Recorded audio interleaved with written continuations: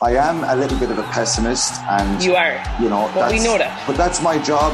You're supposed to bring the positivity here. Munster are not one of the best teams in the world at the moment. The Red 78 with Alan Quinlan and Niamh Briggs. Subscribe to the Rugby channel on the OTB Sports app and turn on your notifications now. That wasn't an All-Ireland winning performance. Probably should have won the game based on their second half performance. Is it a step too far to say it was the performance so far of the World Cup? Maybe not. OTBAN's performance rankings with Gillette. I'm scratching my head. Our performances was just lacked that intensity. Right, in the red. Is there anywhere else we can start with? You could have put Munster Rugby. I thought we'd save Munster for a full-on Quinny debrief. I've got to start with the Republic of Ireland. There's no way around this. It was a dire second half performance in particular, and a massive setback for any momentum that had been built over the last year, and raises all sorts of questions as to where this group are going, how realistic qualification for Euro 2024 is, and all the positivity that we thought was there and that we were only heading in one direction. It came to a pretty shuddering halt in the heat in Yerevan on Saturday night. So, yes, Republic of Ireland very much in the red. It's our fault, Nathan. It is our fault, judging from my Twitter feed and from the general text and people getting in touch with us ever since this defeat. It's because, we anointed Stephen Kenny as the Republic of Ireland manager, and we were the only ones who thought that he was the man for the job, and so therefore Team OTB needs to take this one on the chin. Absolutely. Listen, that's clearly a load of bollocks, and I think you only have to look at how the Irish public have bought into what Stephen Kenny is trying to do with ticket sales and season tickets, and just the general belief that this young group is something that people should get behind, the connection that is there between Stephen Kenny and the League of Ireland. There's been a bit of a sea change in attitudes towards internal Irish football over the last year, but you have to win games, and you have to win games like this. I don't think it'll ever be acceptable for Ireland not to beat Armenia, regardless of where they are. Much like I didn't think it would ever be acceptable for Ireland not to beat Luxembourg or to lose at home to Luxembourg. The Nations League is set up so you're playing teams of similar quality, and Armenia earned their place by getting promoted. And if you look at the Nations League, Ireland really should be in League C at this stage, and Armenia should be in League B, because we should have been relegated. It was only by a quirk of UEFA that we ended up staying here. But Armenia's form really since promotion has collapsed. Remember, they conceded 9 goals against Norway. They conceded 5 against North Macedonia. So even if you ignore the Norway game, this is not a team of great quality. Henrik Mkhitaryan has retired from international football, but in the second half they played us off the park, and all of the errors of the early part of the Stephen Kenny reign, which we sort of wrote off because of COVID and the constant changes team, they all seem to come back. Can I just tease that out? Because I think we should be as accurate as possible here. It doesn't feel like they played us off the park, right? I think in the second half they were a lot better. Sorry, I actually think that the problem here is if. So Ireland's style has evolved over the last 18 months. We've become a more direct team. We had Gavin Cooney on the show on Friday night, and he was talking about we actually pass the ball less now than we did at the start of Kenny's regime.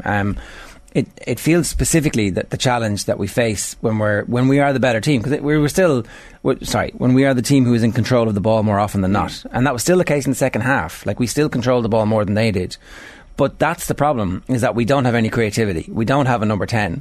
Like, we could still be playing there now, and it feels like unless Ogbene scores from the free header at the end of the first half, or unless John Egan scores a header, which would be a good goal, like a really good headed goal from a corner kick, that we weren't going to score from open play. And it's against these teams who are solid, put a bank of players behind the ball, and aren't that ambitious. So I would say they didn't play us off the park. They did exactly what they needed to do, which was not very much, which is kind of worse. So Ireland had 70% possession in that game, but I think in the second half Armenia were by far the better team. They were happy to have Ireland having the ball, because, as you say, they knew they weren't going to do anything with it. And every time Armenia won the ball back, they looked dangerous. And some of the errors in the Armenian half were beyond a joke. There was at one stage, I think it was Jason Knight played a short ball across to Jeff Hendrick. He's standing 5 yards away. Hendrick sort of leaves it, a half dummy for Cullen, but Cullen isn't ready for it, and out of nothing they break, and your 3 of your midfielders are gone instantly. And that happened countless times. Simple passes. So whether that's a technical ability of the players, that they're just not good enough under a bit of pressure to pick out the right ball at the right time? Or is it the system that the players around them aren't in the right place at the right time? Option 3 is that Hendrick's not playing any football. And that, he's a key player for us. He's played that friendly, I think. And that's all the football that he's played in the last 6 months, basically? Pretty much. He's had one start. When he went to Queen's Park Rangers first, he got some games, but in the last few months he's had one game. But again, and I agree with all that, and we can make the case, and you can go through that Irish team. Like, Shane Duffy hasn't played any football in the last 4 months. Nathan Collins has had a good run, but still, that was his first competitive start. Enda Stevens has had injury problems. Seamus Coleman, really seemed to struggle at times. Hendrick, as you say, hasn't played anywhere near enough football. And the front three, Bennett's coming from League One. Callum Robinson hasn't been playing a huge amount of football. Troy Parrott's coming from League One as a very young, inexperienced player. So you can make excuses for the quality, but Stephen Kenny has said himself right from day one, I'm never going to say we don't have the players. So we have to accept the players are who they are. And I thought Hendrick at times in the first half, was playing the right ball and was doing the right thing. And maybe it is the lack of match fitness in that he just collapsed completely in the second half. Has he had a contract now, or is there another season? No, he was talking last week saying that while he will go back to Newcastle pre-season, I don't think he expects to stay at Newcastle for next season. So, listen, Hendrick is a lightning rod for criticism when it comes to this Ireland team. I think it's overplayed at times. But he needs to get football. Like, I'm not criticising here for playing badly in the game. I'm like, he needs to play football. And if Ireland are going to qualify for a tournament, we actually need 20 players playing week in, week out at whatever their level is. And that's going to give us an opportunity to pick players who are in form, as opposed to, well, Hendrick's in the team because actually, if he's not in the team, who then is in the team? Well, the alternative is you play Alan Brown. But Hendrick has been one of the best players under Stephen Kenny, so he obviously wants to put his trust in him. And Kenny's been trying to figure that out constantly as to that balance of players he knows and can trust and have experience and the guys who are playing first-team football. And I think he learned that in terms of the defeat against Luxembourg, where he played players quite quickly after, was it the game against Serbia, and they weren't fully fit and they couldn't play 2 games in 4 days. That's why I think we'll see probably plenty of changes tomorrow night. But the first half performance was decent, and the front three all looked dangerous at times, and it was really good movement. And while it wasn't perfect and it wasn't outstanding, you sort of felt, they'll get a goal early in the second half and they'll kick on from here. But it must be hugely worrying for Stephen Kenny, for everybody, how that second half went. Because I know you're saying they didn't play them off the park, but Ireland never looked like scoring, and Armenia looked like scoring every time they went forward. Il Pastino 88 says, let's not rewrite history. Armenia completely dominated the second half. We had zero threat. My point isn't that I'm rewriting history. It's that actually we have a very specific problem, is that you can decide as a team, if you're not a very good team, to give us the ball and we're not able to break you down. So that's almost... So it's not that I'm saying we dominated the second half. We had more of the ball. We just have no creativity, or it seems at the moment, no clear idea of what we're going to do when we have that ball to try and inflict a game that's going to be damaging on the opposition. And that's the most worrying thing for me. So I'm not in any way excusing things. I just don't think that, like, the characterisation of it, you just need to be careful, because every bad team who ever plays against us now is going to watch what Armenia did. And I'm not saying they're all going to score worldies from 35 yards. Well, but the last 3 bad teams that we've played have all scored worldies against us. Listen, this might sound like the most stupid comment of all time, but every time I've watched Ireland and they haven't played well, it always feels like we need 12 players. It always feels like we need 3 centre-backs, or we look open at the back, and we need an extra midfielder. And that's what I felt the last day, that do we need 3 centre-backs? Shane Duffy had way too much of the ball rather than a midfielder in there. But Stephen Kenny seems to have settled on this system, which means you've got the wrong players in possession of the ball at the wrong time. Like, Shane Duffy, as much as he's improved in possession, is not Virgil van Dijk. No. So you don't want him starting every attack. You want Cullen starting every attack. Or Andrew O'Malley, in which case you'd be quite happy for the ball at his feet. And it's just that, again, he's only 19, so... And he's injured. That was my point. Stephen in Dublin 3 says, all the talk about how great our keepers are, yet none of them can get near any shots coming from outside the box. I don't think there was anything Caoimhín Kelleher could have done about that. He made a very good save early on. Like, those shots are not the fault of the goalkeeper. Comes out, hits the post. Like, he's got his angles right. He's a millimetre away, so I don't think you can blame Kelleher in any way for the goal. As awful as we were on Saturday, I firmly believe that we will win tomorrow and Saturday. I can't wait for the doubters to be silenced, says James McCullough. I mean, in fairness, we are playing 2 of the most heartbroken teams in world football in the next 6 days. So possibly Ukraine are a far better team than Ireland right now, if they go with their full strength 11. That's the but thing. They've played 2 huge games in the last week. Now, listen, if you're a Ukrainian player, you're going to say, I'm a bit tired, I'm not going out representing my country at the moment. I think that's unlikely, but the manager may make that decision. And that texture is absolutely right. It will silence the doubters, and the way to silence doubters is to win games. MOC says, so some players not fit and asking them to play international football in 35-degree heat. No wonder they lost. Sandy Zar says, why are Clare and Limerick not mentioned in green together? And Barbalatza83 says, no one talking about the bottle thrown at Tony Kelly as he took the sideline cut to equalise at the end of the game in the normal time. And the disgusting chants from Limerick fans at the end of the game. I didn't hear the chants, so maybe you'll update us in the comments. Really? You can tell us what they were. Use asterisks for... No, don't. It's a YouTube comment still, self-policing. Anything goes. So, that's the first thing in red. Also in red, I'm surprised. What do we got here? The handshake. Wowzers. This was, yet again, it even topped the awkwardness of the handshake in Salthill. Brian Cody, Henry Shefflin. Brian Cody leads Kilkenny to yet another Leinster hurling title. Does he do what every victorious manager has done, regardless of the rivalry? Does he stroll over and just even throw the hand out? Just throw the hand out. You don't even have to be looking at him. You can do the Roy Keane and Mick McCarthy and just turn the other way. But you shake the hand, don't you? No, Brian Cody decided this time I'm going to shake every member of my backroom staff's hand. I'm going to stand around and I'm going to wait for Henry Shefflin to march across the pitch, shake my hand, where words are exchanged, and Henry Shefflin, his greatest ever player, backtracks, shaking his head and mouthing something. This is the greatest GEA. Isn't it great to see such warmth between two GEA men putting the incident to bed? That's what I heard. That's what you saw, was it? Well, that's what we were told on the telly. It's like, oh, that's great. That's a good sign now. That's it. It's all over. We don't need to talk about this. I'm like, really? Because that looks a little bit like there was a bit more to that than normal. The great shame of this is that they're on opposite sides of the draw now, and unless one of them beat Limerick, we're not going to see Galway and Kilkenny in the championship again this year. It's hard to get away from feeling Cody has let himself down massively. Henry Shefflin is his greatest ever player. Just out of basic respect, and of all the talk that's been there over the last 2-3 weeks since what happened in Salthill, the easiest way not to have to answer questions about this, and his answers afterwards of, I don't care who's in charge of either team, it's not about managers, it's just about players. The easiest way to stop all that is you walk over, you shake his hand, you move on, you don't even need to say a word. But if Brian Cody's doing this, it is absolutely pointed, and it feels as though he's trying to humiliate Henry Shefflin for whatever reason, because Henry has gone to a rival county and is trying to deny Kilkenny and All-Ireland, which it feels that this is what it is. I don't know if it's anything more personal than that in Brian Cody's head, you cannot go and leave Kilkenny and try and have another county win an All-Ireland ahead of them. Do you know, if you are on the inside of the tent pissing out, and you're all pissing out together, and then all of a sudden somebody's pissing in, like...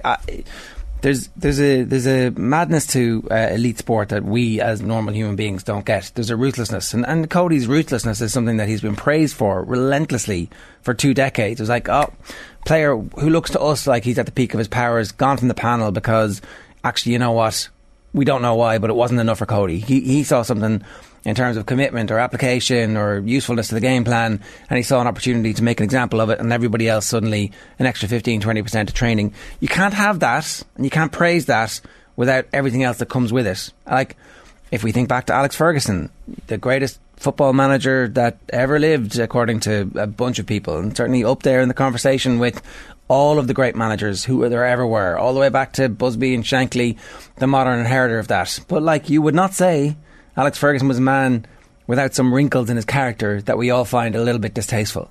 So Brian Cody, warts and all, is what Kilkenny hurling is and has been for the last 2 decades. And so part of me thinks, like, Henry Shefflin knew what the crack was when he was taking the gig. He did not expect a welcome. He did not expect this is all grand. It's fine that you're trying to steal from us the trophy. And listen back to Paddy Andrews talking about... There was a bit of hatred there from Mayo. They were trying to steal our things. We wanted these. They were our medals, and Mayo were coming up here to steal them from us. Like, it doesn't make sense, right? On a normal level. And Paddy talks about it being a bit cultish. But like, how do you get to the very top? Do you think Limerick don't think the same about people? It's just that everybody at the moment is together, and there is a cult belief in their ability to get through absolutely anything, and it takes you to greatness. In team sport, it absolutely takes you to greatness. But now somebody who was in there and knows everything about them, and is like, was managing half the team to Club All-Ireland glory 18 months, 2 years ago, is on the far sideline plotting against you from within. It must feel a little bit like, well, not having this. It's a compliment to Henry Shefflin, because this animosity didn't seem to exist for Mick Fennelly or for Eddie Brennan when they were coming up against Kilkenny. Exactly, because they weren't... Well, what do you want Henry Shefflin to do? Sit around managing Ballyhale for the next 10 years until Brian Cady decides I'm done? I'm just saying that there's a side to this that everybody's like, oh, Cody's a bad man for not doing it. It's like, well, but he gave you all those All-Irelands and you were happy enough to go and celebrate those, and you actually loved them, you lapped them up. Brian Cody's clearly absolutely just one-eyed in this. Like, there is no major question mark in his head as to... he didn't take a step back in any way. Like, he didn't think, you know what, all that criticism, all that stuff that's been in the papers, I just can't be dealing with it. It's a sideshow. I'm just going to go over and shake his hand and we can all move on. No. I'm going to double down on this. I'm going to make it an even bigger thing. Like, all I want to see now is Galway against Kilkenny again as soon as possible. Because, and I know, was it Nicky Brennan said, they should go and shake hands, a public handshake before the game. Down in Gills. Heard from a few Kilkenny players since then that was the last thing that was ever going to happen, and I would suspect that most of those Kilkenny players who know Brian Cody, have seen him, aren't in any way surprised that this is how it ended up, that this is how Cody reacted. Yeah. And look, it's a long road with no turning. Henry Shefflin's going to have another opportunity next year in the Championship, twice, more than likely, to be the big dog. And that's how it's going to be. I do think it means that we're going to see longer Shefflin in Galway. I can't see him walking away at the end of the year going, the travelling got to me. It's like, right. Does Cody then anoint Henry? Say that again, sorry? Cody anoint Henry at the end of all this? No. He stood up to me. Oh, maybe.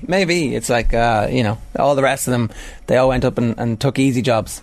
I don't know. I mean, will Eddie Brennan be in with a shout for the Dublin job? Would that be? Are they? I imagine he is. Challenging enough to piss Cody off? I don't know. But either way, it's going to be interesting. It's the ultimate insult for your county's hurlers if Cody shakes the hand of your manager. Right. So that's in red. The handshake is in red. Or it could have been in green. I suppose you could definitely put it in green there. If you're of a mind that likes narrative. What's in the amber? Amber. Mayo and amber. Ticking along. Forever calcified in amber, a bit like the mosquito at the start of Jurassic Park. I just watched Jurassic Park last night. I didn't. Go on. Quite frightening. I quickly discovered my 10-year-old was like, what the hell is going on here? Not as much of a kids' movie as I once remembered. But anyways, moving on from Jurassic Park. Yes, Mayo are in amber for now, but even next weekend, it's hard to see them moving out of amber by beating Kildare, is it? But yeah, they got the job done against Monaghan. It wasn't particularly spectacular. Monaghan weren't very good. Mayo were quite wasteful. They went one period without scoring for 20 minutes. Had a brilliant goal chance to settle the game, didn't take it. But still had more than enough, without being at their best, for one of the better teams in the country. So it does feel like a typical Mayo qualifier reach. You just got to somehow get the job done, keep hanging on in there, hope the draw goes in your favour as you... And it has. Are you happy with that? There were easier draws, like by league position, but there's revenge for Newbridge or nowhere. It's in Croke Park. Well, now we'll see what would have happened. I'd nearly sooner go to Newbridge than go to Croke Park. I know Mayo were the first team out, so if it was home, probably would have been Castlebar. But why is it in Croke Park at 6 o'clock on Saturday night at the same time as Ireland against Scotland? When yet again Mayo are somehow meant to travel to Dublin to fill out Croke Park. It's just not going to happen. It's just not going to happen. And we're at another situation where we'll have 35,000 max in Croke Park for a double header. Why not have it in Tullamore or Portlaoise, or don't ever recommend going to the Hyde Park for something, but something that's halfway between both counties. That means that the Mayo supporters don't need to come to the most expensive city in the world right now to have a Saturday night out. Yeah. Can you? Is it not just possible to get in the car and go home afterwards? Over at 8 o'clock, home by 11, half 11. You take the old trek back to Achill now and see how you get on with that. Okay, so you picked the furthest part. Fair enough. Yeah, exactly. And are there no? Listen, I'm sure the Mayo players are delighted it's in Croke Park because they have had more success, aside from the obvious, at that pitch probably than they've had even in Castlebar, and I'm sure they will use the wide open space to take full advantage against Kildare. But it does feel that considering the quarterfinals, I presume, will end up in Croke Park. Semi-finals will be in Croke Park. That you might not be going much further than that. Unnecessary to have. You might not be going all that far. Games in Croke Park. Okay. Are you feeling confident? Come on, get it out there. I'm just looking at the odds here. Mayo 5-2 on. That's about right. So there you go. That's what I would expect. We're all expecting a Mayo win. You know, and Mayo expected a Mayo win. Sure, look, if we keep the ball kicked out, we'll be happy. Exactly. Yeah, making up the numbers. Right, go on. What's next? We're into green. Are we into green? At Wales. Got to celebrate our Welsh friends. I know, Jared, there's a lot of love for you there. Qualified for the World Cup. The Welsh soccer team, Welsh soccer fans, different from the Welsh rugby fans. I thought you were going to put in a word there just for Welsh rugby fans. They're not as great in number, generally, the Welsh soccer fans. They don't play at the Millennium Stadium anymore. They play in the Cardiff City Stadium. And it's working out quite well for them. So they beat Ukraine. 1-0. It was a cracking game. First time Wales have qualified since 1958. Somehow hung on. Ukraine were all over them for the last 15-20 minutes. Ben Davies has a sort of Richard Dunn in Moscow type performance where he's in the way of absolutely everything. Wayne Hennessy makes a load of ridiculous saves. Gareth Bale, outstanding. What a leader for his team. Considering the criticism he gets for his time in Madrid and the type of character he is, it's insane how he turns around when he pulls on a Wales jersey and how he just raises the level of everybody around him. With his free kick, Yarmolenko scores an own goal, and obviously for Ukraine it's devastating. Yeah. Who, as Dan McDonald was saying, manager said afterwards that anyone who started against Wales won't play tomorrow night, so it looks like they are going to make the full raft of changes for that game tomorrow night. All right. Yes, Gareth Bale, massively underestimated. I put it out on Sunday night. Up there for best British footballer since Bobby Charlton. When you look at what he has achieved for club and for country. Remember, Wales got to the semi-finals of Euro 2016. He single-handedly brought them through qualification, and then he brings them to the semi-finals of a major championship. And now he qualifies them for a World Cup for the first time since 1958. Is he not a bit of a tribute act at the moment, the Heritage Tour? He's not actually the only thing. He is, but he just rolls out the hits then when he turns up for Wales. So everybody's happy with that. He's a Heritage Tour maybe when he's at Real Madrid, and the speculation is that he might end up signing for Cardiff for 3 or 4 months just to get him to the World Cup. And obviously there's something going on where he completely fell out of love. But let's not forget he's won 5 Champions League medals. And well, I mean, giving him a Champions League medal this year doesn't really... But he got one. He scored 3 goals in the 4 other... He scored arguably the greatest goal in the history of a Champions League final against Liverpool. He won countless other trophies for Real Madrid, performed on big occasions for half a decade. Okay, he's pretty good. He's pretty good. Look what he did when he was with Tottenham. He was by far the best player in the Premier League. Got them to a Champions League quarter-final. You can throw in Kenny Dalglish, Wayne Rooney, all you want, but Gareth Bale should be spoken about in those sort of terms. I'm surprised you didn't say Steven Gerrard. Did you see Danny Murphy over the weekend saying that the best captain he played with at club level, not Steven Gerrard, Robbie Keane? Wow. He said Robbie Keane was a better captain. Right, fair play to Robbie Keane. Next, quickly, last green. Colm has... It's the Colm Buick show. Can I get 5 minutes on this show without this lad rocking in? Where's his theme tune? Yeah, where's my theme tune? Well, you're the producer. I forgot about that. I forgot about it. Yeah, I'm thinking out loud here. I need my own theme tune. We all need our own theme tunes. No, just you, Colm. We all need them. In the great tradition of the giant... Well, you see, it'd also be a nice warning for the listeners if we played your theme tune. Yeah, well, that's true. Yeah, you can come back in 7 minutes. They can duck out. But it was Nathan Murphy's idea to have a Rafa Nadal segment in the green, which I think is beautiful for a guy who absolutely hates tennis and everything about it. Well, anyway, I know that Nathan was glued to his screen on Sunday afternoon when Rafael Nadal won his 14th French Open title. There he is there, celebrating with the trophy. Look how happy he is. Great to see. At the same time, his 22nd Grand Slam overall, making him 2 ahead of Novak Djokovic and Roger Federer in the all-time Grand Slam race. And for a 36-year-old, he's the oldest ever French Open winner, basically playing on one foot. He had to numb his foot in order to play.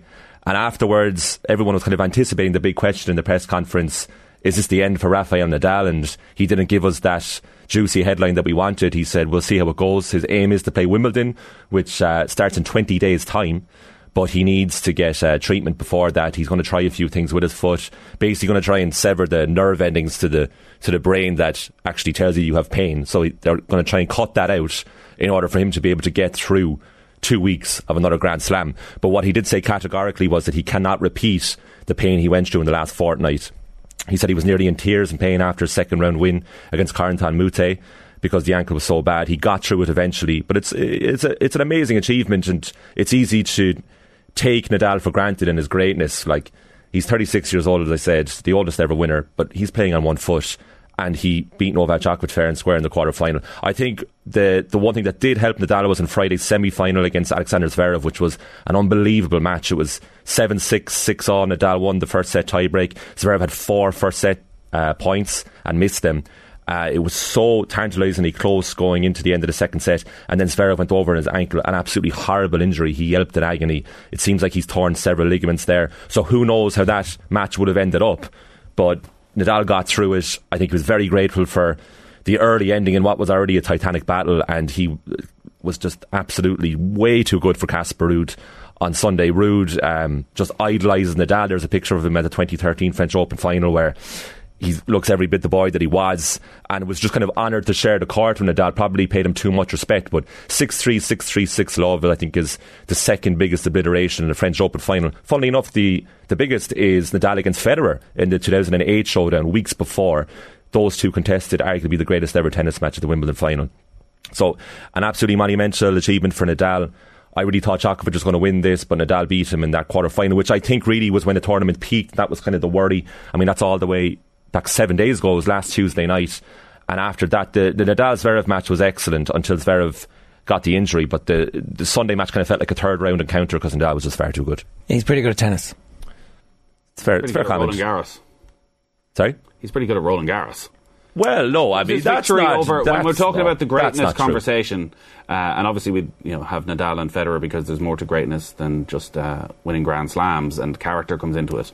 But if you're looking at Nadal and, what was it, 14 at the French, does that victory in 2008 at Wimbledon, how big an influence does that have on your thoughts around who was greater of Federer and Nadal when they're both at their absolute peak? Yeah, I mean, Nadal on grass beats them. Yeah, I like that absolutely goes in his favour about talking about the greatest ever. I don't have a definitive answer personally. I can see arguments for all three, but undoubtedly Nadal beating Federer, at peak Federer at Wimbledon, like Federer just dominated Wimbledon as much as Nadal ended up dominating the French Open at that time. And for Nadal to beat him on what was his weakest surface at the time is probably his greatest ever achievement. I mean, you think his team are saying that this French Open win is his greatest because of all that he's had to overcome. Yeah. It's hard to believe. This time last year, nobody was saying that Nadal was going to come out on top in the all-time race, but he's won, the 2 Grand Slams so far. He's on for the calendar slam, which is a remarkable achievement. He's relatively lucky that Djokovic is Djokovic and got kicked out of America and then wasn't allowed to go into Australia. So Djokovic hoist by his own petard. Djokovic's playing Wimbledon.